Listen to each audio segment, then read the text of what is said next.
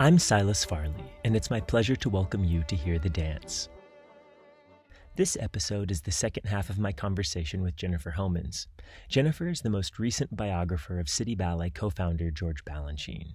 Her book is entitled Mr. B, George Balanchine's 20th Century, and it was published last year by Random House. Our conversation picks up with Jennifer's insights about City Ballet co-founder Lincoln Kirstein and continues with our discussion of Balanchine's wives, the recurring themes in his ballets, his characteristics as an artistic director, and more. Enjoy. Jennifer, Lincoln, how was he the collaborator that Balanchine needed? What were the dynamics of their personal and professional collaboration? Yeah, Lincoln is a key part of this story. And I think it's important to remember that, as he himself said, there was nothing certain about it. The Balanchine-Kirstein co-founded New York City Ballet, and Kirstein there from 1933 until the very end, until Balanchine dies, and even longer, because he lives longer, was never inevitable and almost fell apart many times. So the thing that I left feeling about Lincoln is that he had enormous sticking power. He just kept coming back. And, when he brings Balanchine to New York in 1933 and they start, it's a rough road. I mean, they found the school right away, the School of American Ballet. Mm-hmm. That's where it begins. And these early ballets, many of them are coming out of the school with students. But company, there are many of them, and they fail, and they fail, and they fail. And then there's the war.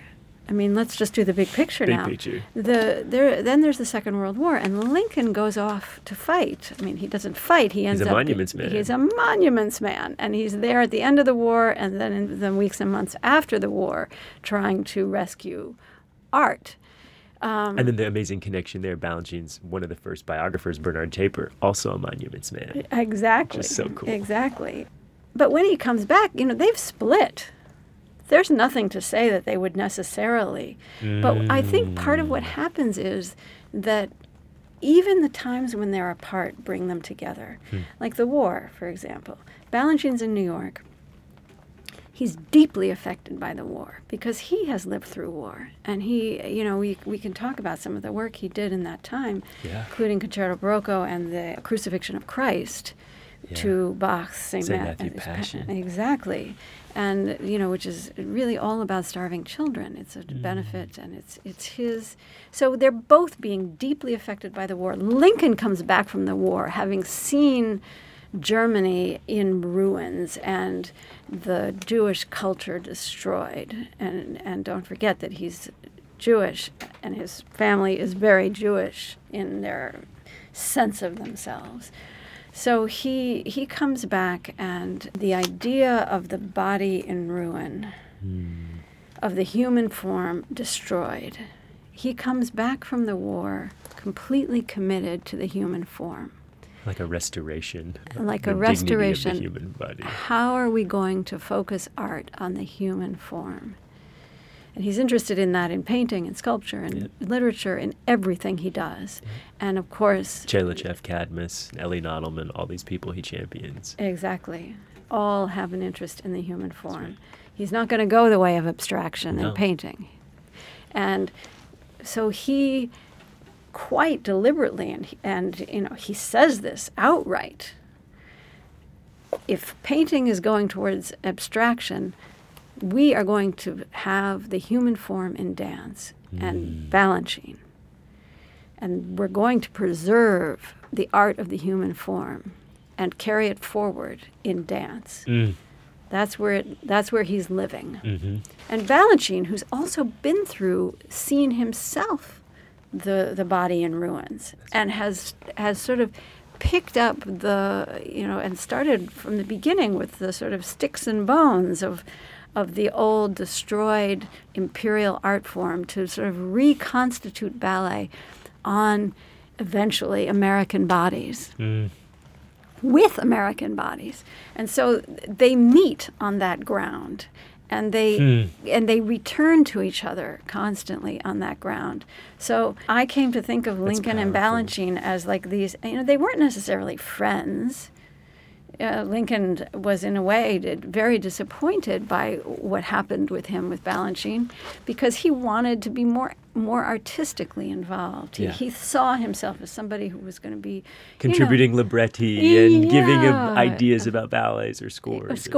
And bringing in designers and artists that Balanchine would want to work with. And once in a while they would do it. Like Union Jack is Lincoln a lot. Exactly. Those and kinds of I think, Lincoln figured out, he sort of understood that Balanchine wasn't going to take it from him. Yeah. And he'd have to go through the back door. And so he would just come, with a pile of books and drop them on Balanchine's desk. And then maybe this would spark Balanchine's interest. Books, scores, whatever it was. He was there, but he didn't, even with the disappointment of being excluded from the artistic side, more or less, he stayed. He just stayed. And I came to think of them, after looking at photograph after photograph of the two of them standing, in the wings of the theater, just standing there, not even talking, like side by side, like two trees, sort of plotted in the same earth. And they just, Lincoln was the longest relationship of Balanchine's life, if you think about it. The longest, most stable relationship, even though they fought, they sometimes didn't get along, they sometimes didn't even notice each other. They would just be parallel tracks. Yeah. But it's also true, I believe, that, the New York City Ballet would not have happened without Lincoln Kirstein because he was so devoted and he came in at the final hour with his own money, with other people's money. He wasn't practical. He put it all on the line. He bet the farm multiple times on the Balanchine enterprise. And it's even hard in some ways to quantify or to even capture Lincoln's contribution, except to say that he was always there. That's powerful. That's really powerful. And he also, in those early years, don't forget, Balanchine he didn't have papers. He was ill a lot of the time. The TB was not over. He was in and out of hospitals. Lincoln was managing all of that and coordinating it all and using his connections and using his father's connections. And all of that made it possible for Balanchine to get settled in the United States. That's extraordinary. And get his citizenship in the early 40s. And what were some of those things that as we look at Balanchine coming into the United States, what were some of the aspects of American culture that you think he found compelling? Don't forget that America was a kind of dream scene for young Russians, even in the period when Balanchine was first coming into the art world. And I think he was very taken with American movies and with the automobile and speed. But eventually I think he was interested in the fact that American dancers, or the people who came to him to learn dance, came with no preconceptions. They didn't have a long theatrical tradition with, sort of the Paris Opera or Royal Danish Ballet. Exactly. The Mariinsky tradition. And something that was present in their civic life. These were young women and men coming from all walks of life, many of them certainly not from wealthy parts of life, and unexposed in most cases to much culture. They were kind of a blank slate for him, is what I'm trying to say. They didn't have, they weren't divas. They didn't have any preconceptions about what it meant to act or what it meant to perform or what it meant to be, except maybe from the movies. Sure. But they were just them. And so he could work with them without having to erase all of this other stuff that he was interested in not having. So can we just move? Yeah. Do we have to act it out? Do we have to emote? Do we have to do? No, he didn't want any of that. Yeah. Let's just dance. What did you find in your research about his early teaching at the school in the 30s? Well, here's a story for you. One day he was so frustrated with the dancers. he's known for having a very controlled temper. But boy, he had some temperamental outbreaks, and he was not exactly, he did have a temper, and he could get frustrated, angry. You know, these kids couldn't do it, and they weren't. So one day, he can't get them to do what he wants them to do. And so he's so frustrated, he gives them a combination in which the combination ends in a piqué arabesque or an attitude turn or something like that. I can't remember. But something on, where you have to be on one leg balancing. Yeah. And then he starts the combination and he walks out of the room and he goes home. So they're left standing there on one leg, perched, Teacherless. Like, what now, Teacherless on point. I mean, he could be a real taskmaster and very demanding. And I think he already had some idea of how he wanted it to be. So it was an opportunity, like you said, insofar as they may have been kind of like a blank slate, but then it was also a big task. It was a lot of work. It was a lot of work huge task. Serenade, he had said at one point, words to the effect of, I made the ballet so that just to do something that would make them look good because they weren't very good dancers. Yeah. To teach them how to be on stage, teach them how to dance. Teach them how to be on stage. I mean, you have these wonderful descriptions of so many of the ballets throughout your book. Is there something you'd like to share with us about Serenade? Because it really feels like it's not Opus 1, because of course he had choreographed all throughout that time in Russia and with Diaghilev. But in terms of his American choreographic body of work, it is kind of his Opus 1 for these American dancers. Exactly. And it does happen with dancers in the school. I mean, there's this amazing moment, which is well known, but it's worth repeating and going over because, there they are at the school. He's taught class. Yeah. And at the end of class, he begins to work on Tchaikovsky's Serenade. And he does it with whatever dancers are there. That night. Exactly. That morning, he's got these particular dancers, and that's who he's working with. So he's interested and willing to work with chance and a kind of sense of fate. Like, these are the people who are here and now. These dancers, this music, here now. Yeah. Let's get to work. Yeah. And so he starts with those dancers, 17. So they're in that formation that we all know so well of the 17 dancers in the beginning. And then there's the, maybe I'll read to you from one of this part. He began by quietly approaching each dancer, taking her courteously by the arm, as was his natural manner, and escorting her to a spot on the floor. There happened to be 17 women present that day, so he placed them in a pattern for 17, 2 perfect diamonds of 8, with a single dancer at the point joining the 2 formations. From the front, every dancer could be seen. Like an orange grove in California, he later liked to say.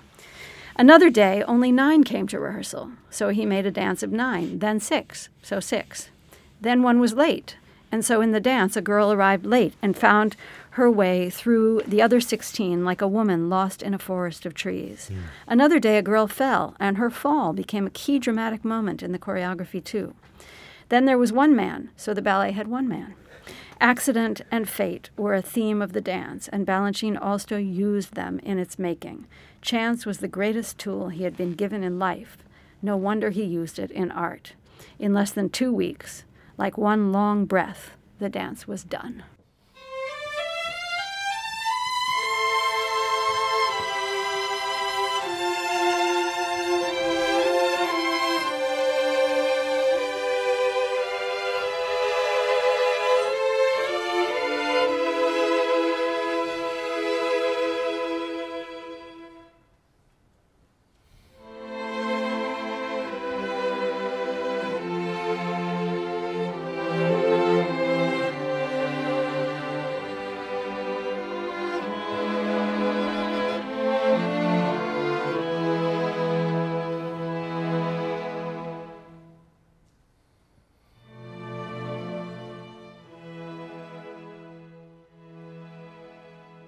And again, he knew the score well. Inside out. He knew it inside out. He had performed it. It had been used for dance before. Fokines ballet. Exactly, right. Fokines ballet. And then there's this ad hoc nature to the early serenade. Like, they scrambled for costumes. None of the costumes worked out, and Lincoln spent long hours, more or less fruitlessly, with Bal, as he called him in his diary, at Bloomingdale's, when he tried to make up his mind about costumes for the boys. He complained that Bal had a spoiled boy's vanity, which makes him at once refuse any given suggestions. One must approach him always from behind. Even this is no cinch, as there are always more than two alternatives, says Lincoln in his diary. With no solution in sight, Lincoln scoured the racks of Abercrombies alone and chose some basic shirts. The women would wear practice tunics. Lincoln noted nervously that the ballet was still not firmly set. Bal changes things all the time, right up to the end. I love it. Which, if you zoom out, is true. Because even through his whole life, he's tinkering with and changing his ballets and all his the way up to the end of his life. He changed it. None of this stuff is set in stone. None of this stuff. It's a live art form, right?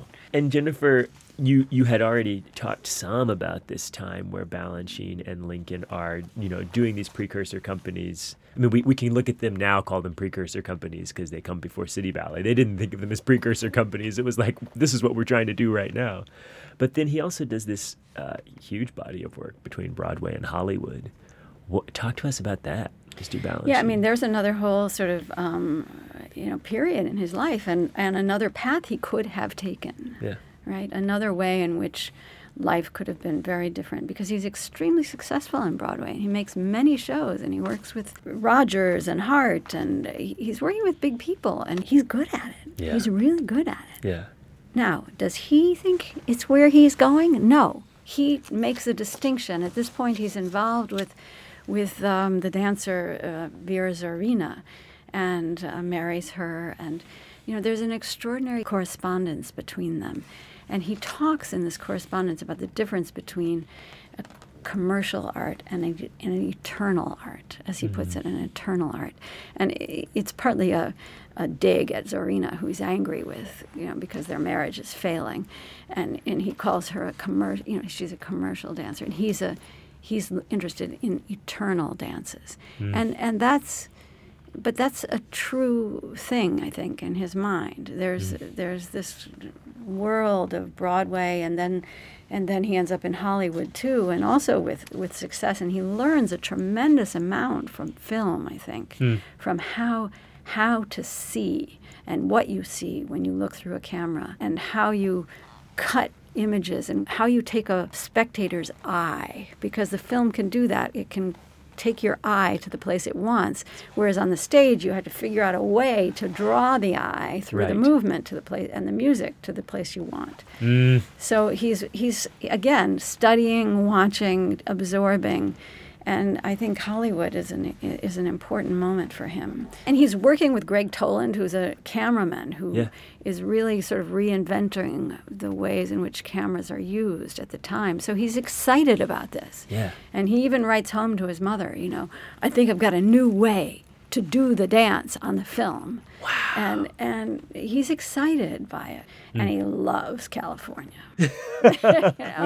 What about California? Because it's free and fun and there's beautiful women and it's warm. And I mean, all the reasons people love California, right? So that is great. I think he has a moment there. Yeah. And there's all these emigres there. He's at home. Stravinsky's living there. There's, half of Europe has dumped into Hollywood because of the war. You give these amazing mini biographies of many of the dancers and collaborators who Balanchine works with over the course of his career. And what were some of the observations of the kinds of people you observed who were consistently drawn into Balanchine's orbit? Yeah, I mean, this is such a crucial point that you make, because they chose him as much as he chose them in these early years, especially because these were adventurous people who made their way to New York, who either wanted to dance or somehow stumbled into dancing, especially in the case of the men in many cases. Maybe Lincoln would say, I saw somebody at the Y the other day, and it really could be a dancer, and so then they'd call him up. And many of the women in particular came from broken families or families without fathers. I was struck by how often this was the case. In these early years, there was a lot of dancers from emigre families as well. Yeah.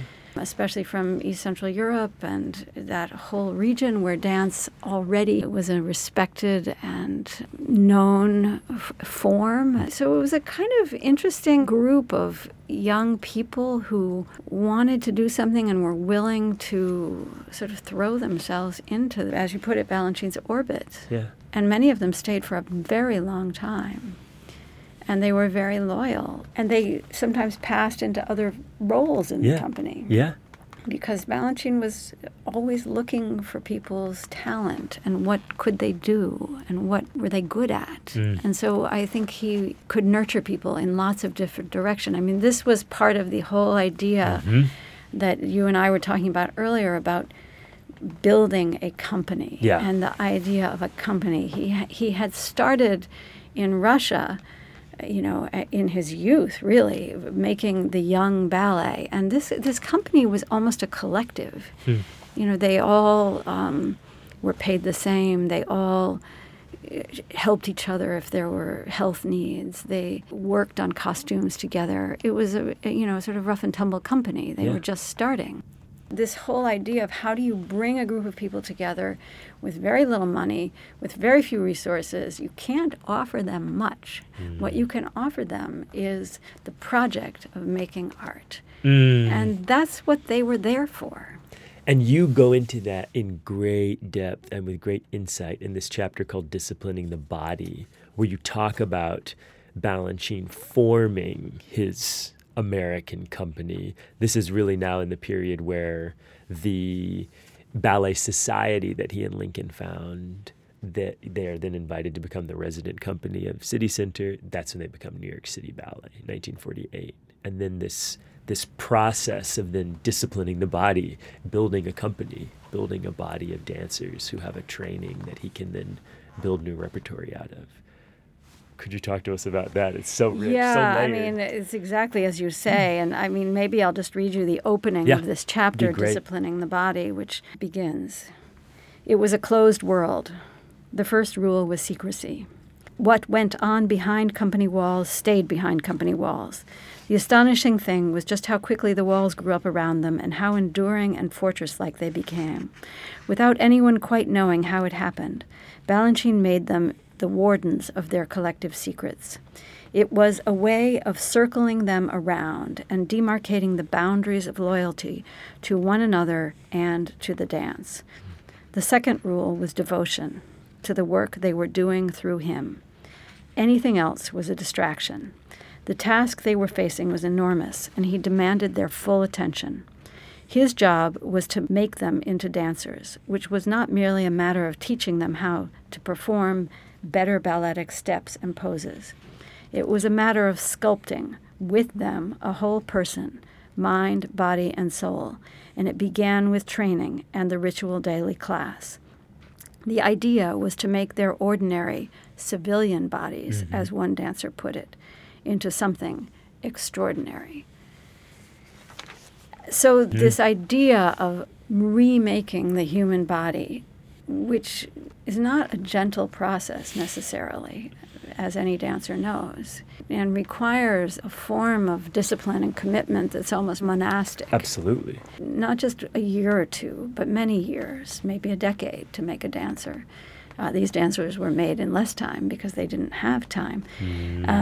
You know, the process, here's one way that I thought to describe it.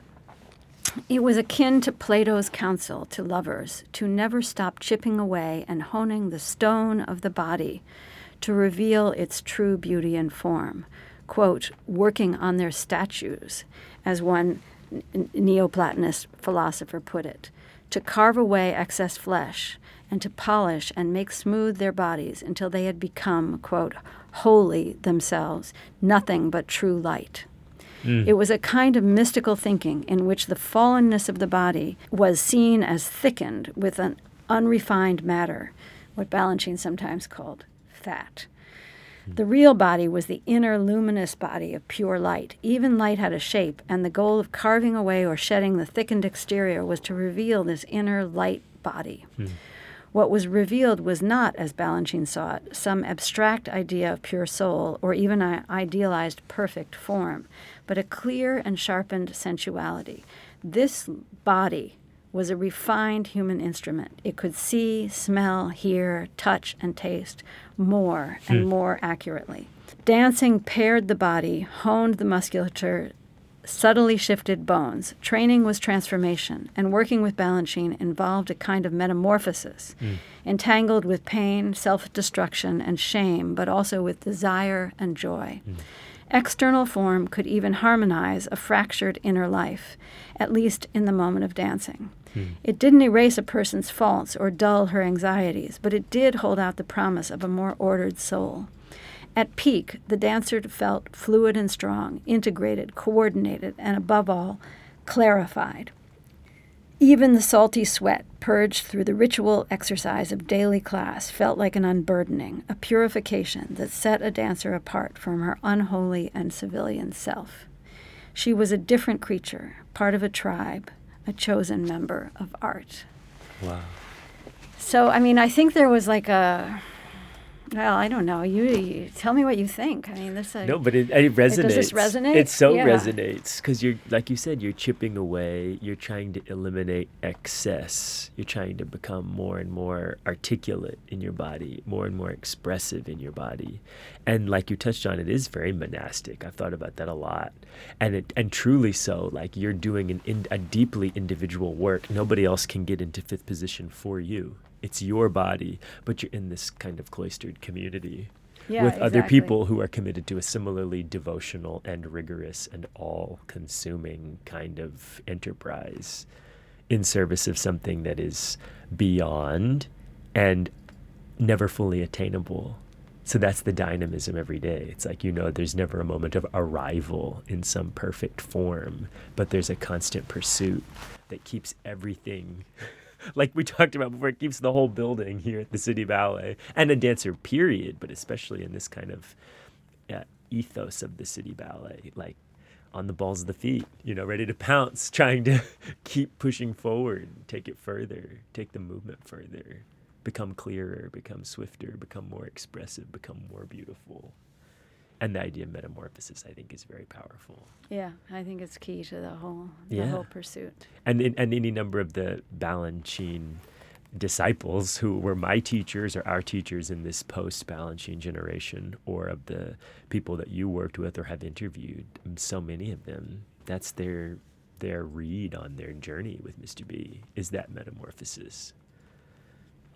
No, and devotion. The supremacy of devotion to the work. Yeah, and it comes with cruelty and it comes with pain, and it's not easy to take that on as a young person. And the dancers were often very, very young, teenagers. It's a moment when the body is naturally changing and forming, and then you're trying to form it from the outside as well, or from the inside. Were there anecdotes from any number of your interviewees who helped illuminate that process for you? Oh, so many. This whole chapter on disciplining the body is very much drawn from the accounts that I had from dancers of what it was like. The amazing things that he would say in class, and both the sort of philosophical interludes that he would make that I think drove some of them a little bit crazy, because they'd be standing there getting cold while he would just be talking about the metaphors, many of them about food. And here I'm just trying to find some of them now. He talked a lot. To illustrate a point, he told involved stories as their muscles grew cold, about animals, about spiders, monkeys, cats, cheetahs, or from literature. He told stories from Ovid, from Gogol, from the philosopher Uspensky. He used phrases from TV commercials. When they were lazy, he asked them for the full 99 beans of coffee, or more pork sausages. Mom, these are all from commercials from the moment, and loved to give them images of food. Can't you be like baked ham with marshmallows? He asked Tanny one day, and then he told her, your legs look like asparagus, cooked asparagus. To correct a dancer's grand plie, he turned to Pat Wilde. What's that vegetable you grind up and it's hot? She told him, and he said, yes, you look like horseradish. So, and he would say things like, don't be so boring. Mm. Do you speak that way? Mm. And he would say that, do you speak that way? In a moment, in a sort of droning monotone. Don't be zombies. Wake up. Wake up. When you speak, you accent certain syllables. A sentence will have different meanings depending on where you place the accent. How do you feel? How do you feel? How do you feel? How do you feel? Yeah. I mean, he would go through all of this with them, or when a dancer extended her leg over her head, like one of these sort of very flexible, nonchalant, got it over the head, he said to her, you must participate and present it like it's your leg. The rattlesnake's head is 50 feet away from his tail, but he knows that his tail is shaking. That's So, know what you're doing. Body. Don't just stick it up there. That's right. Right? That's right. The intentionality of the movement. Intentionality of every extension of every movement. So, I mean, the stories, the parables, it was an interesting way of teaching. Yeah. And I think also, by example, and some of his stories were mean about people. And so I think it was difficult. It was difficult to it was demanding. Yeah. You had to really want to be there. Yeah. Very demanding. And the fruit that then came out of it was like there he was building his vocabulary, building his dancers so that he could build these ballets. Yeah. And over and over again, I just come back to the idea that it was him, but it was them. Because really, if they hadn't pushed themselves in the way that they pushed themselves, he wouldn't have gotten there. Mm-hmm. And so, I mean, I think his emphasis always on, without the dancers, there are no dances. Right. The relationship between them, was, of course, that he was the artistic force and he was leading things, and he was an autocrat in many ways. But it was also a kind of anarchy, and they if it was Pygmalion, he handed the chisels to them to sculpt their own bodies. As you were saying, no one's going to put you in fifth. You're going to have to do that yourself. Yeah. So they were partners in this, and he depended on them so much. I mean, this is why the whole thing about not wanting them to have boyfriends or get married or have children, and some of them did anyway, and obviously many of them did. Right. But he was jealous of every part of, he wanted their full commitment to dance. He was giving his full commitment to dance. He wanted theirs. And he knew he couldn't make the dances without them. And if one of them left, I mean, replacing him or her, it could be years. To retrain, to train along the next person, so these to take up the mantle. people were essential to his artistic output. Yeah, yeah. And then among these extraordinary dancers, there were a few throughout his life who he married. Indeed. He was married multiple times. And could you give us insight into each of these women? Tamara Jiva, Alexandra Danilova, Vera Zarina, Maria Tall, Chief Taniki Leclerc. It's almost like it's his biography in miniature right there. And what each of them represented in his life and what the dynamics of those marriages were and how they informed the art and vice versa. I mean, look, I think, each one is, it is a huge question. I think each one was different and they're, each one was so complex, and I do go into that in some great detail in the book because it's so important. Mm-hmm.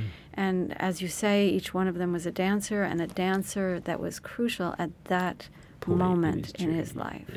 Yeah. And they weren't just dancers, they were really interesting and, in many cases, great dancers. So there was something about the full life quality of that, and I think being married to George Balanchine was, by their own accounts, not an easy thing because he was so focused on them as artists and as dancers that, and, there was definitely, Balanchine loved to cook, as everybody knows. So there was a whole domestic culture around that and entertaining. But I think the crucial thing about the marriages is that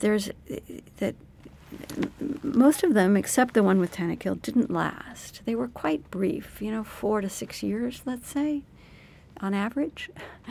And they would either not work because he was moving on artistically and there was some other dancer that he was also falling in love with. I mean, the relationship between eros and art, of course, is an ancient concept. And it was certainly a very big one in his life. Yeah. I mean, he really believed, I think, that, and this was his original attraction also to Mayakovsky, is that, who also believed this, that a woman can unlock the art. And he needed that. And so he needed to be in love in some way, or to have some kind of, and erotics is important in this as well. So there's a complicated and at times difficult relationship between who they were as women and who they were as dancers. And they had to work that out, each one of them, for themselves. And, he said they all left me, but not totally true. He was often leaving them by the time they left him. It's each case by case. We can walk through it if you want, but... Yeah. I mean, even if just in brief, because I think you can't account for his whole life without these women. It's almost like you can't. And the phases of his art, if you will, the blue period, the red, whatever, it's like Picasso. I mean, there's a certain relationship between the forms that his art is taking and the forms that his love is taking. I mean, his first wife, Tamara Jiva, of course, was part of his Russian world, and he married very young. And her father was also a very important figure for Balanchine because he was very involved in radical artistic culture in St. Petersburg at the time, and later in revolutionary culture. So there was a whole sort of package there, and she was a dancer, but she was outside of the imperial theaters. She was not either trained or good enough, I'm not sure, to be part of that world, but gave her a freedom that Balanchine, I think, liked. And I mean, there's actually a great story that she tells about their early relationship that I think encapsulates some of this, where, he walks her home one day after rehearsal or something, and they're having tea in the salon. Her parents are not there, and she thinks this is the moment where the kiss is going to happen. And he walks up to her and he says, "Maybe in the ballet you could do something more like this." So he's still thinking about her as a dancer in the choreography. Yeah, and she's thinking about life, and he's thinking about the choreography. Yeah, and for him, it's all part of the same thing. And so there's always this tension in these relationships. Maria Tolchiv. Well, if we want to go in order. Yeah, but let's go in order, because I think it's so illuminating. Danilova. So Danilova, your teacher. They emigrate. Danilova's with him, has been with him at the theater school in Russia. They're brought up together. They know each other so well. She's a great dancer. She's a better dancer than Tamara Jiva. And they're all with the Ballet Russe now. And Jiva's just not enough for him. As a dancer, he's interested in Danilova. He's interested in her musicality. He's interested in her. He does Apollo for her, crucial ballet. So they become involved. None of them have papers, so it's a common law marriage. It doesn't last. I mean, I had a chart on my wall, how many years each one lasted. And I have it in the book. I can't remember the exact right now, but it's not that long, with Danilova. And then, I mean, their lives are chaotic. Diaghilev dies. She goes off. He's off in the sanatorium. It's a difficult moment. They grow apart. He meets Vera Zorina, who is really Brigitte Hartwig, who comes from a broken family. Her father has died. Her mother is in a state of crisis. Her own life is difficult. She's just had a long affair with Leonid Massine, who's kind of like Balanchine's choreographic rival in so many ways in those early years. Very much Balanchine's choreographic rival, and although he never liked to admit it, he, I think, felt the rivalry. And Massine was famous and doing much better at that moment than Balanchine was in terms of public acclaim. So, there's Vera Zorina, who's actually still in love with Massine, and then she marries Balanchine, and Balanchine's madly in love with her. And she just doesn't love him the same way. And so he's miserable. And the letters, I mean, the excerpts from the letters all throughout your book are quite illuminating, but the ones he writes to her are quite tragic. Oh, the ones he writes to her, I mean, I wept reading them. And they're amazing documents because, she kept them. These are his letters to her, and they're written in this broken English with, obviously very poorly spelled. And he's still learning. He can't really communicate with her in the fullness of his heart. And he's tormented. He's tormented by her. He adores her. She won't. It's a heartbreaking kind of story for him. And they end up separating and then eventually divorcing. He then eventually marries Maria Tolchief. Right? I'm in order, right? You're going in order, that's right. Native American background. He marries Maria Tolchief. This is the early years. He meets her when he's still working sort of freelance and doing Broadway and working with the Ballet Russe company that exists in the United States at the time. And he works with her, and she's quite a bit younger. And I mean, as he gets older, they are still young, each one. Yeah. So the distance between him and his wives is growing. There's just a bigger gap in the marriage, and he's even quite matter of fact about Maria. I mean, she's so beautiful, and I think he really feels they can have this working relationship, and he's also he's just so taken with her, and really desires her company and her presence and the power of her dance. She was a very powerful dancer. Yeah.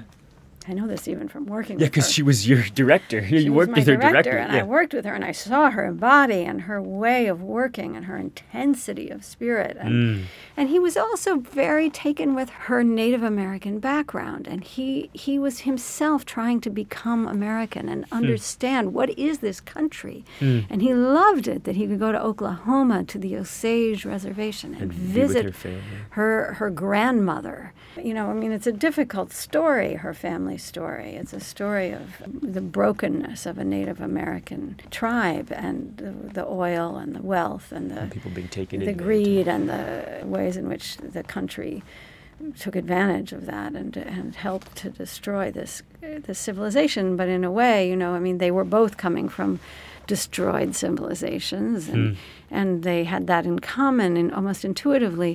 But, I think mainly he just could see the power of her dancing. And she's his firebird. She's his firebird. She's his sanguinic.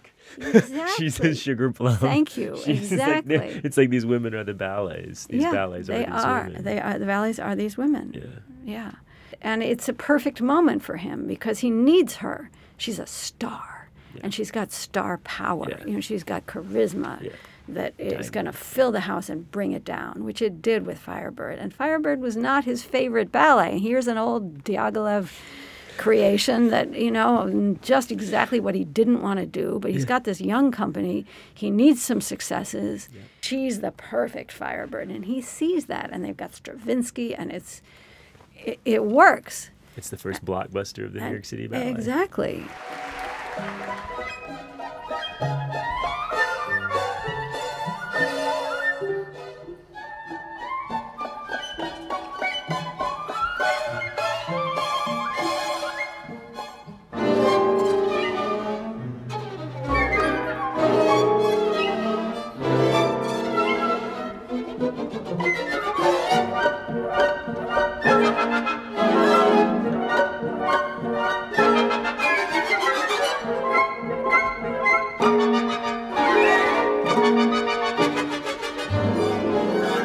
Then straying towards Tanaquil de Clare, another wow, what a talent, what a different kind of dancer.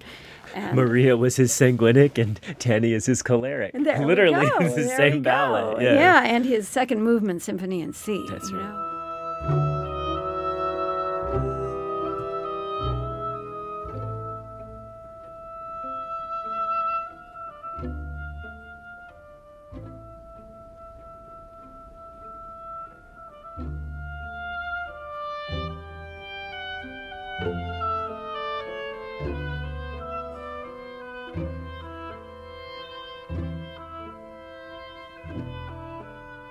also his wild girl. I mean, his anti-classical. His head of the bacchantes and Orpheus His head of the ripping bacchantes, Orpheus's head off.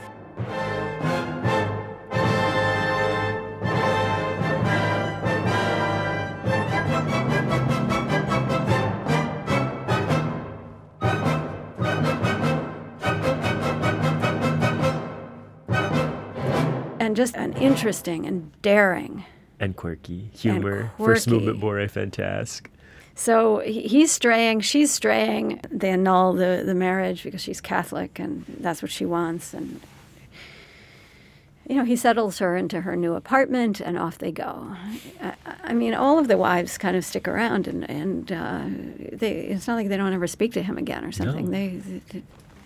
They kind of get it. They're all part of the story. Yeah, they're all part of the story. And they're tough women. They're really tough women. And so then there's Tanny. I mean, Tanny, the great tragedy in the middle of his life and in, of course, her life.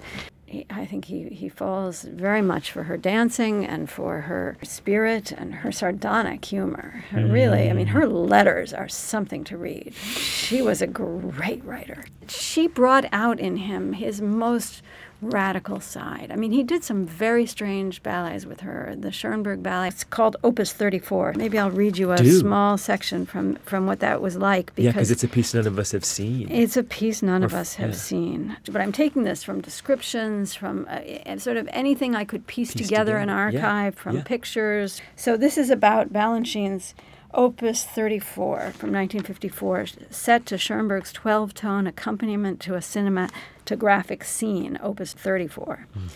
So this is like an old and minor score, but Balanchine decided to use it because he was interested in it, and he was interested in the whole 12-tone musical innovation.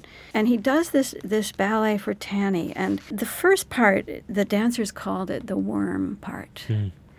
And it was for 13 dancers in white with this black thing or tube, which slithered downstage, lit with pale green and lavender downlights designed by Jean Rosenthal to look as if coal had come alive. And coal was just like slithering down the stage. And then the second part is for Tanny and Herbert Bliss. And it begins like this. They're a brother and a sister, and they're standing alone on an empty and darkened stage. Their backs to the audience. They're walking away into the darkness, but a witch appears and pulls them back.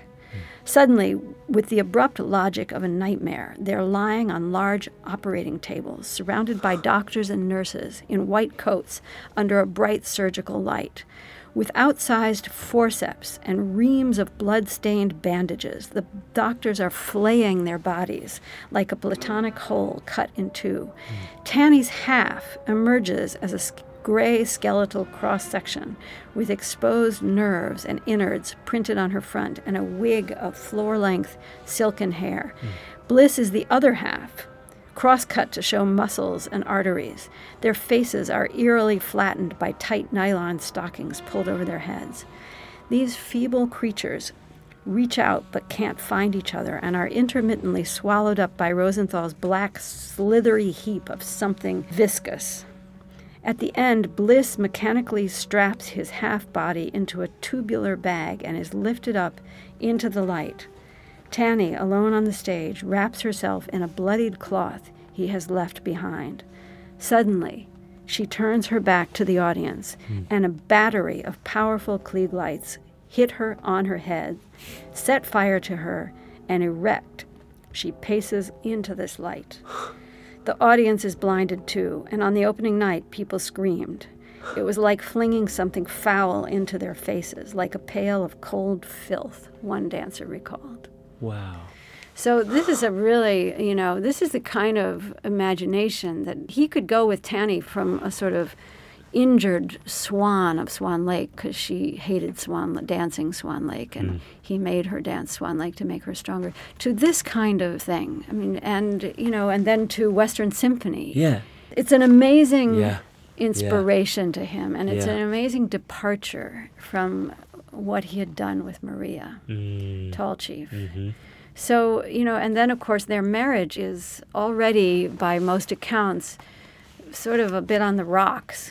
And she's a really outgoing, adventurous young woman. Yeah. And she's got her own ideas about what she wants, But they're on tour in Europe, and as most people who love Balanchine know, Tanny contracts polio.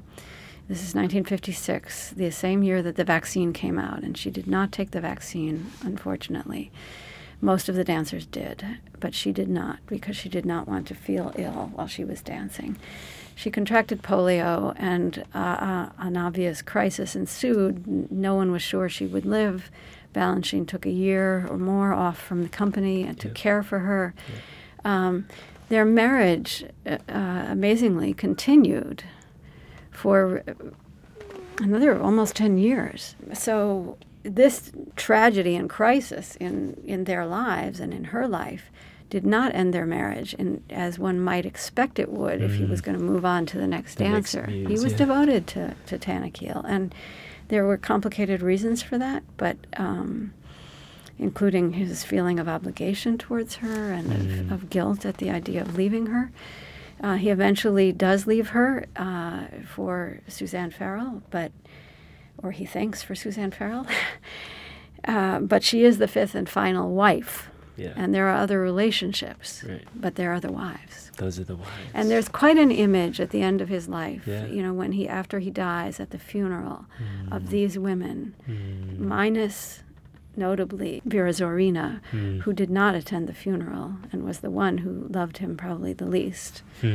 And but the other four standing there together at this funeral, and as one person who attended the funeral noted to me, all of them dry-eyed.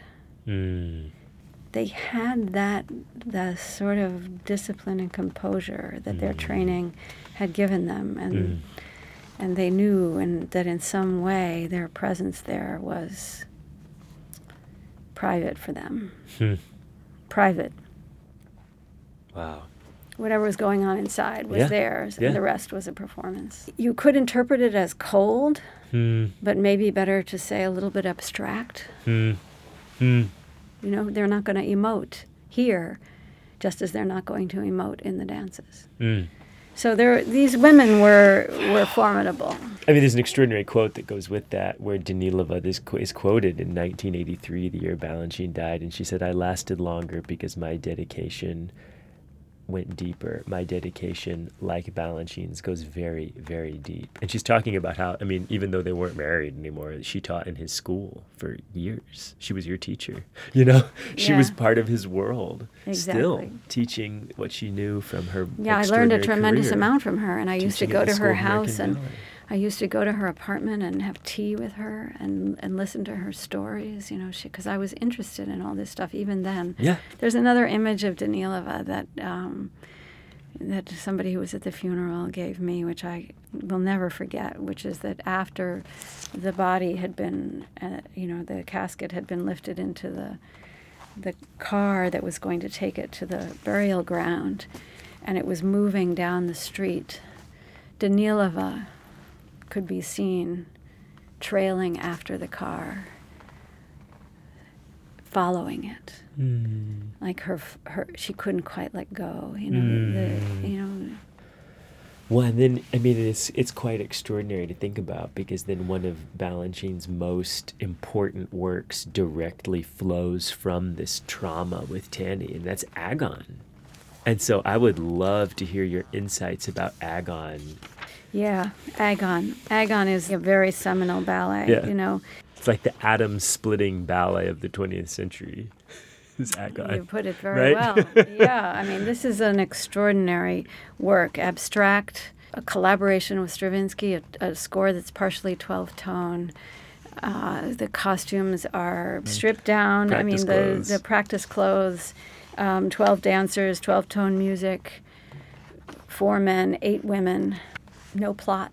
This very modern score that he's making with that Stravinsky is making for the dance. They're doing this together. Stravinsky's in the rehearsal room with them. There are famous photos of this of this collaboration.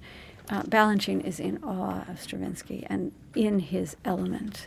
And this is all happening, as you say, in 1957, the year after Tanny was stricken. And it's part of his return, and it's part of the whole idea that I came to see as a theme, and it happens over and over again, that at moments of great loss and disruption and tragedy even in his own life comes an outpouring of extraordinary work. Of extraordinary work and creativity. And Agon is part of that. It comes also at a crucial moment in American history. It's the Civil Rights Movement. You know, it's a key moment in the Civil Rights from 1957. It's around the Little Rock crisis. There's still segregation everywhere, as we know, and he has cast in it Arthur Mitchell, the first principal black dancer of the New York City Ballet, and his only black male dancer at the time, and sort of the very cold and very white Diana Adams, who he's in love with also. And this is a kind of trio with Tanny, and he's very passionately in love with Diana Adams when he makes this. And yet he's also kind of mourning Tanny, and so there's this ballet is very much in Tanny's spirit. The things that Tanny's own dancing brought to Balanchine are all in this dance. Her sort of leggy, experimental, a little bit wild but contained. Diana brought the containment. Is all there. And then there's this pas de deux that's just very intimate, very sexualized, but in a detached, almost objectified way between a black man and a white woman at a moment when this just would not be okay on most stages, even in the North. So that's Agon, and I mean it's also interestingly got a score that, and Lincoln, here's Lincoln's involvement, right? Lincoln is sending books to Stravinsky and sending books to Balanchine, and Balanchine's got this interest, and Stravinsky especially, we know, has this interest in 17th century early dance forms. You know, in Lully and the Baroque, right. And he's using this as a sort of interest and impulse for the score, and he's quoting even. And Balanchine is going back to really simple forms. I mean, the ballet begins with walking. Those are the first steps. There's four men with their backs to the audience, and then the first count is a downbeat, silence, and then they turn and go, and the walk. It's also back to that simple, the basics of classical form and of the physical form of ballet and also of everyday life.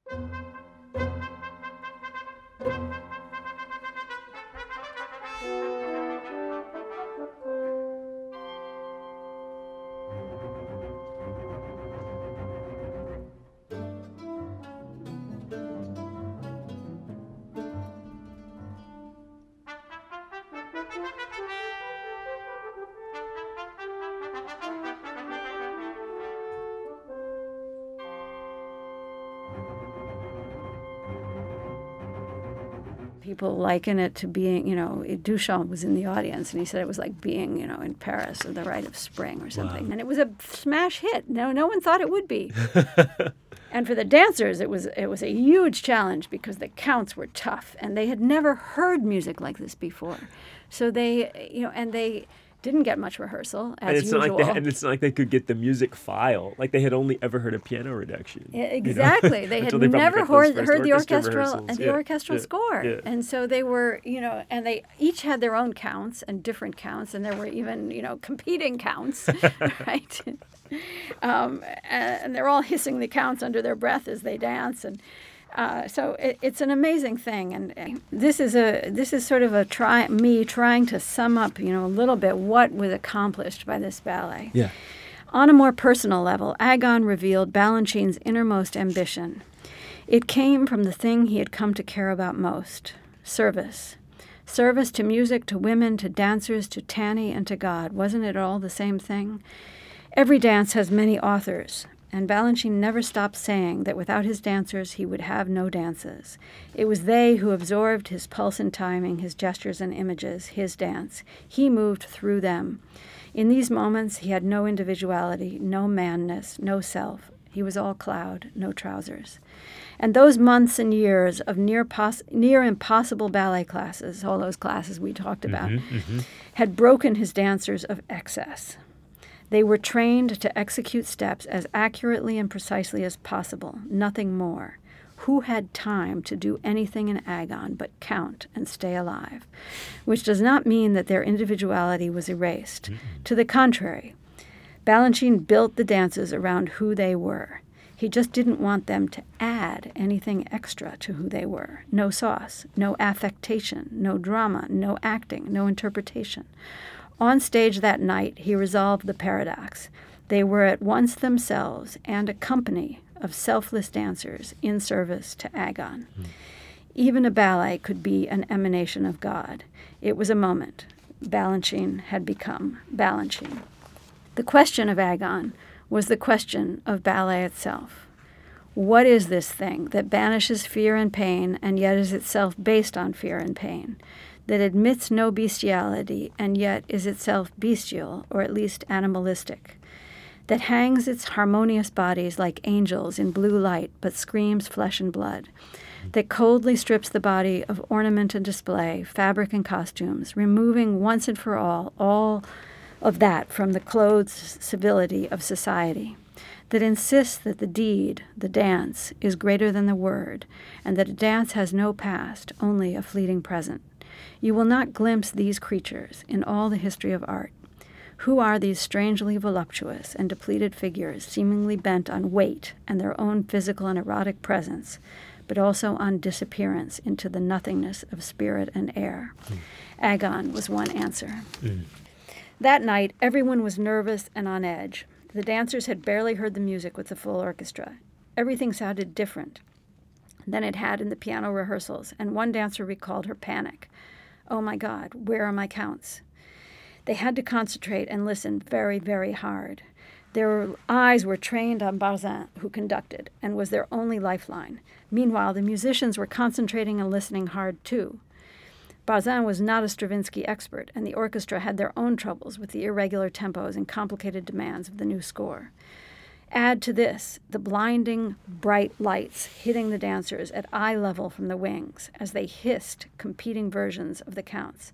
Diana and Melissa Hayden held two opposing factions, and they tried to keep up and stay together, and it was no wonder that many recall feeling unnervingly exposed and alone on the empty stage that night, with no plot, no costumes, only those elusive counts to hold on to. One dancer later said that it was like being on the high peak of a mountain or balancing on a platform suspended in light.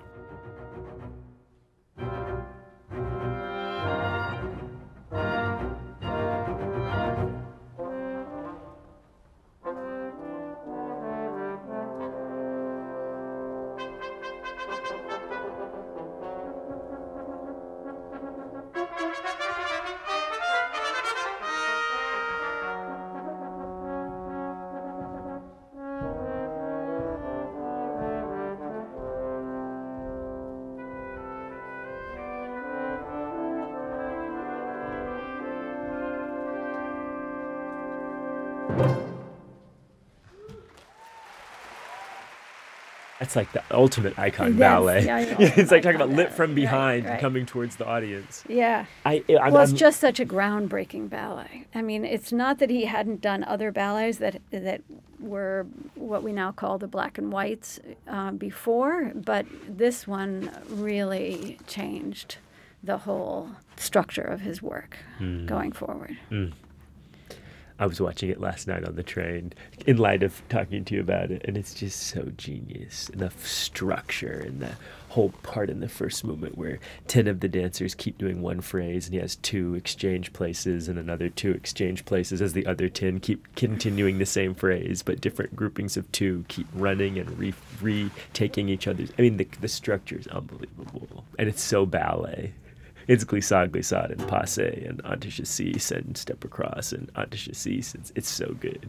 Right, but it's also walk, walk, walk. Yeah, and it's exactly. also, I mean, we haven't talked about this yet, but it's also the spherical space, the off-balance movement, the way in which the center does not hold, and the way in which the movement is throughout Balanchine's career, really, was informed by African American culture and by African American movement and styles, which interested him deeply. And he drew, heavily on jazz and other kinds of, even tap dance and other kinds of movement that he was seeing. Again, the watcher, we might say today expropriating, but really absorbing and at the time, I mean, this was not the language that people had, and he was just taking whatever he saw. Can you talk about that more? Because that is one of the great through lines of Balanchine's work. Yeah, it is. I mean, even Concerto Barocco, Absolutely. has these is like swinging Bach.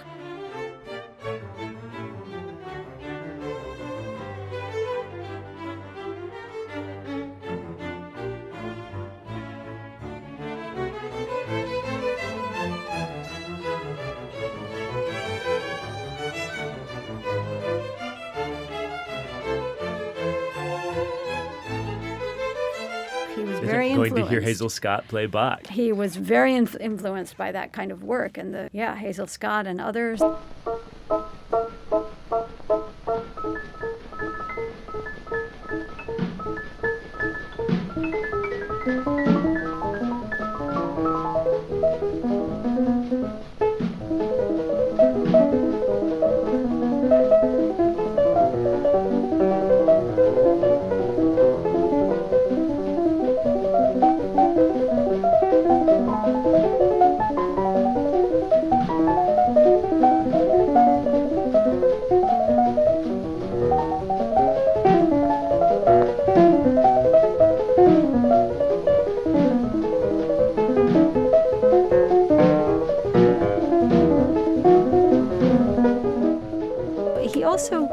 He threw his own money into doing Cabin in the Sky, an all-black musical.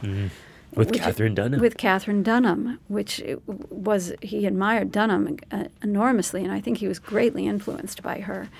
And, his approach, as far as I can tell, to that musical was really, he was the director and choreographer, but he basically let them do what they wanted. And he was especially interested in the ways in which they moved when they were just goofing off in between in the rehearsals and in the times when they weren't doing the official steps. It's an odd thing, right? There's basically a team of Russians. Yeah. And then... An all-black cast. And an all-black cast. And Balanchine, it's a huge success, Cabin in the Sky. And I think he was using it to learn whatever he could. So this theme of pulling in from all kinds of sources, we've talked about Hollywood and Broadway, right? And his involvement also with African American culture was profound. So this is a whole sort of theme that works its way through the book at various moments. He's going back to that and pulling it out again. You can see it in the work. And as you look at the body of works now as a historian, this at least the 75 that we have ready access to, and that the City Ballet is so devoted to dancing, so many of them, what are some of those recurring themes that you keep seeing coming back in the ballets? Like you touched on loss earlier. This in a way was part of the challenge of the book, because I think it's true that the dances speak for themselves. But I did try to translate in a way into words, to evoke them. Right. Not translate, but evoke them in words. And I mean, the themes you're right that loss is a theme in the ballets as well as being an emotion that brought Balanchine into new work. Certainly unrequited love, right? We know this, the dancers over and over again. There's a sense of unrequited love. The eternal feminine, I think, is one. Ballet is woman. This much quoted statement that he certainly believed in and made. It's one of the main themes of his life and art. Yeah. Did you find as you were going through your research that one or two or maybe a small number of the ballets you came to appreciate on an even deeper level? I mean, so many of them, Yeah. you know. But, you know, for example, I mean, studying a ballet like Serenade, which we've talked about a little bit, is just so gratifying and so illuminating because in that ballet there are so many things. There's the way in which he changed Tchaikovsky's score. You know, he moved the movements around. We all think of Balanchine as being so pure to music and devoted to the tempos, those exact tempos that were given in the score. But he moved music around all the time, and he cut it. And he cuts the first movement out of the Polish symphony. That's why this Diamond starts with a waltz. Exactly. Midsummer Night's Dream is a collage of different pieces from Mendelssohn. And so in Serenade you have that Balanchine's use of the score for his own ends, and then you have, you know, his use of art for his own ends. The images from Canova in Serenade are direct lift from sculpture. And then the whole idea of the dark angel, which is something that he basically invents. But the idea of an angel and of blindness and of sight and of, I mean, these are biblical themes. This is and they're in Serenade, and they're in Orpheus, and they're in the last moment of the second aria of Stravinsky Violin Concerto. Yeah, they're eternal themes. Yeah. They're everything themes. Yeah, eternal dances. Eternal dances, exactly. And then the ways in which it changed over the years. You know, the costumes are this, then they're that, then they're another thing, and then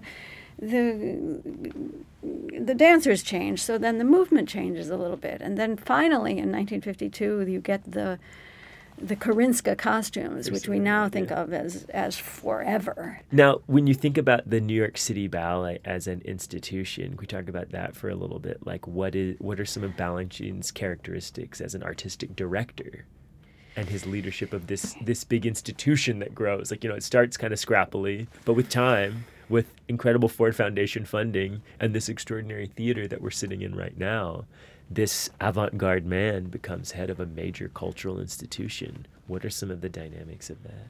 Yeah, that's a moment for him. I mean, or a long moment for him because, you know, he had been scrappy and on the edge for so long, and in a way his whole identity was tied to that. And I think he worried a lot about becoming mainstream, becoming an institution rather than a forward-looking thing that was. And he also was an exile and an emigre, and he had that sort of, you know, I can move on, I can go anywhere, I can always pick up my bags and leave. And so it was a moment of, there's good evidence that he was pretty nervous about this whole thing while also embracing it. The support. And, you know, you're right to emphasize, I think, so much. I mean, he built a repertory of dances and he was an artist of the dance, primary and foremost. But he also built an institution because in order to make dances, he needed an institution. This is a Cold War pursuit, too. It's an anti-Soviet, we're going to beat the Soviets on their own game. And they have the Bolshoi and the Mariinsky. Well, we've got the New York City Ballet. Yeah. And we did it in 10 years, and they did it in 300 or something. Exactly. You know? We did it in 15, 20 years. The time it took, it took centuries, basically, for kings and czars to build these theaters and make them what they are. And he built it in a single lifetime. And he built it in a democratic society. It's a really interesting study, I think, in this sort of conjunction of some kind of anarchy and real autocracy. I mean, he led this thing. He was the final word on anything, if he wanted to be, and certainly on artistic matters. But he gave people a lot of rein and a lot of latitude. He had to. He had very small staff and a very small, everybody was always operating, doing many things at the same time. Yeah. And I think he believed in it, too. It was just the way he treated his dancers. Once he gave it to you, it was yours. Go, run with it, you know? This is our place, he would say. Mm. Do what you want. Mm. We do what we want here. Yeah. He was interested not in creating some kind of airtight place where perfect jewels were presented. It was a theater in full action and life. Mm. A lot of the time he didn't like it to have too many rehearsals because he wanted people a little on edge, Yeah. He would sometimes disrupt a performance even to put people on edge. Like, he would tell a dancer, go out there and do it, do Jerry Robbins's mistake waltz, make some errors in the choreography to get people's attention and make the dancers wake up again. Like, don't go to sleep doing this dance. You may be done 100 times. Don't let the whip creep in. Yeah, exactly. Wake up, be alive. Yeah. You're on. This is life. This is not a preservation exercise, even if you've done Serenade 100 times. Yeah. It's got to be fresh every time. And then that dynamism, like, it is and isn't hierarchical, because his whole journey was like, I'll put a corps de ballet dancer as a principal role, or I'll this, and I'll try people here and there, and I'll... Yeah, the dancers what can are they listed do? alphabetically. They're right? listed alphabetically. Now, they weren't always treated alphabetically. Right, but listed alphabetically. And there were hierarchies at Balanchine's New York City Ballet, as there are today. But he was interested in great dancing. That's what he wanted to put on the stage, I think. So whatever it took to do that, that's where he was. And he wasn't interested in, this is the thing about Balanchine. It was about service. He didn't care about money. He was here all day. And he was doing the work. He was here all day. They were here all day. Exactly. Think about it. You walk in the doors, and you're basically in the shell of this building. You said to me as you walked in that you felt like your body was somehow connected to the walls of this theater. Totally. And it's I think that also probably describes what many dancers feel, because the number of hours that you spend in this building. No windows. No windows. It's its own realer than real world. The temple of dance. Yeah. You've got your son, but it's a spotlight, and it's a whole. You eat here, you don't sleep here, but you might. You take naps here, for sure. And he did it through his devotion to the people who were devoted to him. Mm. And I'm not suggesting that everybody was happy at George Balanchine's New York City Ballet. No, they weren't. And there were tons of pettiness and arguments and fights and unhappiness. Undoubtedly. Lots of that as well. But there was also the feeling that he, number one, he is everywhere. Because he's here all the time, he was everywhere. He was always passing by, passing through. People would say to me, even musicians would say, he would pass through and stick his head in, and then you would up your game. Because you knew that George Balanchine was there. And so he used his own presence to help the whole enterprise to help everybody stay alive and awake. When he did Don Quixote in 1965, comes to my mind right now is one story of one of the stagehands who had the role of having the great large mannequin of the windmill attack Quixote, and Balanchine himself was playing the role of Quixote. And he wanted to be knocked down.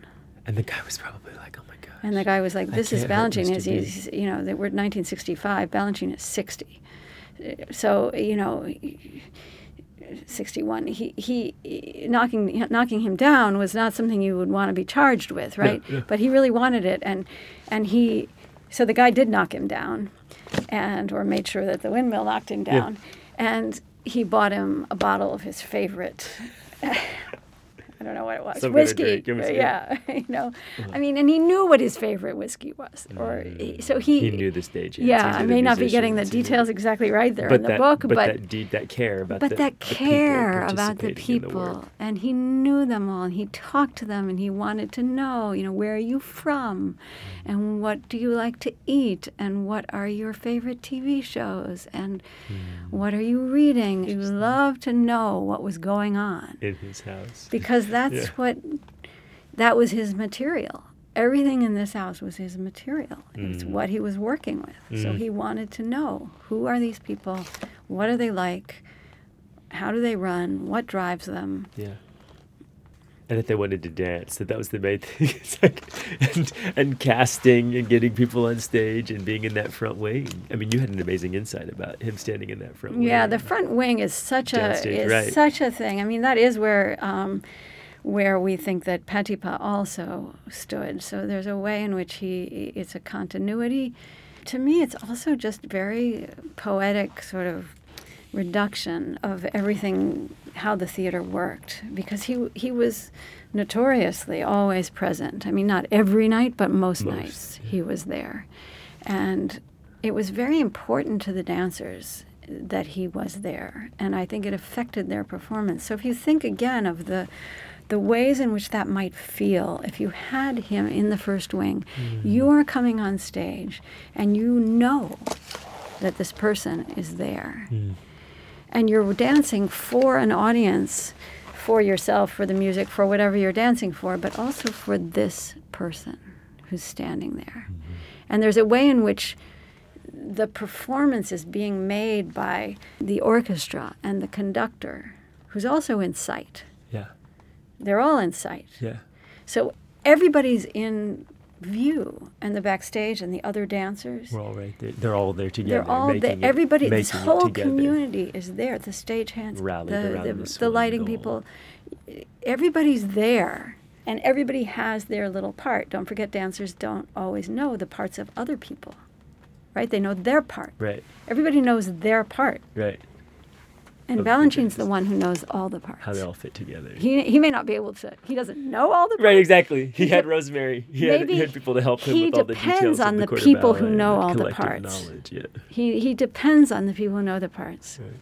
And then it's this idea of the watcher and the watched, and what happens to you when you're being watched, which is partly what it means to be a performer. Exactly.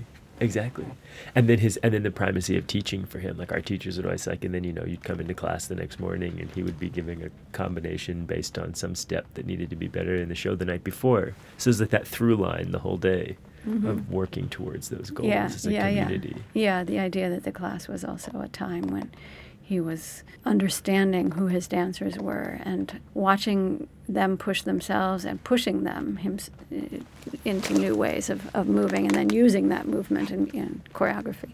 And he was very proud of himself as a craftsman and his ability to be able to, he didn't have a vision of the romantic artist being inspired and having moments when they couldn't choreograph or something. He could really produce on.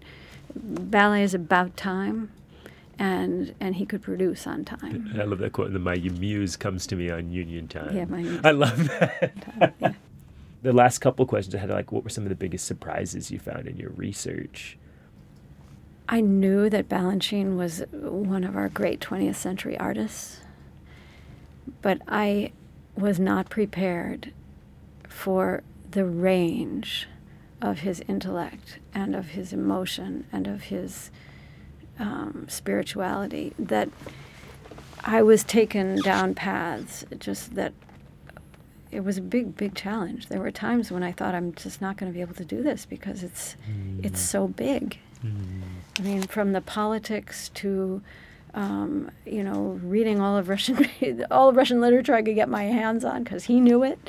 Certainly the great Russian literature, studying music, going to see art, from sort of Russian icons to the Renaissance to the Surrealists, trying to understand the sheer range of his imagination was such a privilege and such a fascinating way for me to live for those 10 years. And I mean, writing a biography is a really strange pursuit in a way, because you're basically living with somebody who's dead and who can't answer your questions and can't be interviewed, and you're working from the remnants of a life, and you're kind of alone with it, even though you're also helped by, the dozens and hundreds of people who influenced and helped my work in this. You close your book with what can be read as Balanchine's last dance, the Adagio Lamentoso from the Pathétique Symphony of Tchaikovsky, the final night of the 81 Tchaikovsky Festival. And I thought if you could share that with us, that might be a fitting way to draw our reflections on Balanchine's long and magisterial life to a close. Yeah, I mean, like any life, it's long and magisterial and also full of pain and difficulty. And I did feel that this Adagio Lamentoso, which was from 1981 and came at a moment when he was ill, I thought this was his own comment on his own death. So maybe I'll just read to you from the very beginning of that chapter and the very end. And the chapter is only 3 pages long. It's really just a description of this dance, which we do have a tape of, but it is sketchy tape, a very scratchy tape. And the ballet has otherwise not been performed again and is lost. So the chapter begins this way. It ended with a question. A little boy dressed in white appears holding a candle. A man asks him, "Tell me where this light comes from." The boy blows out the candle and replies, "If you tell me where this light went, I will tell you where it comes from." This was a Sufi parable, perhaps of Turkish origin, Balanchine said, implying not far from his Georgian roots. When the candle went out at the end of the ballet, Balanchine wanted the theater to go entirely black, like the black light of bewilderment, the only true knowledge described by some Sufi masters, when the visible world disappears and the absolute or divine, hidden in the darkness, comes into the light. Before the performance, Ronnie Bates and the crew rushed around covering every last source of light, from the illuminated exit signs to the 30-watt bulb no one had noticed in the second wing projection booth. The backstage work lights were similarly extinguished, and the stage crews even called for the orchestra lights to go black at the end. It was important. No light anywhere, please. Nothing. Nothing. So, Adagio Lamentoso was the last symphony that Tchaikovsky ever composed. And it was he conducted its premiere 9 days before his own death from cholera in 1893. He was 53. When Balanchine made the ballet, it didn't actually get much rehearsal.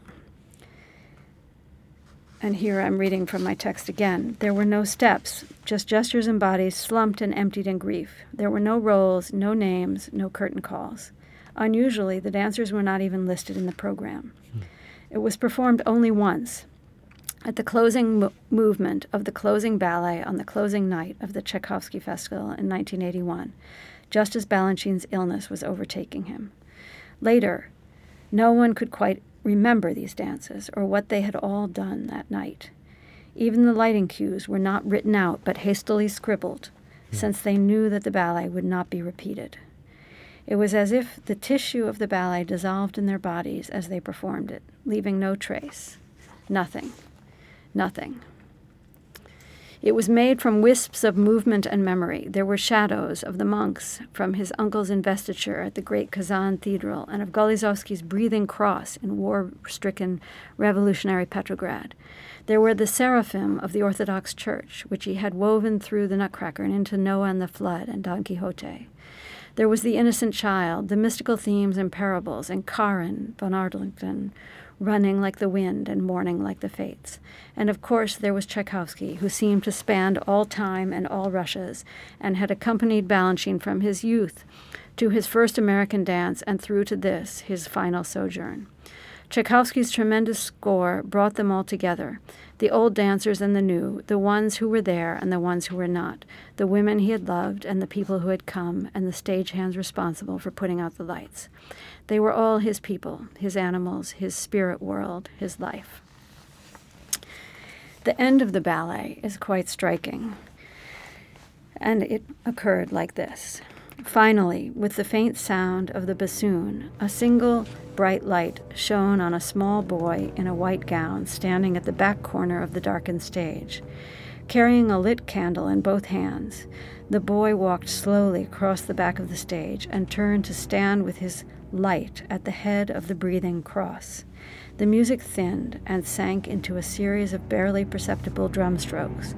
the beat of time, of a clock, of a heart. The cross stilled, and the earth closed. The lights went dark except for the single flame of the candle, and in a last breath, as the music ended, the boy in white blew out the candle. The theater plunged to black.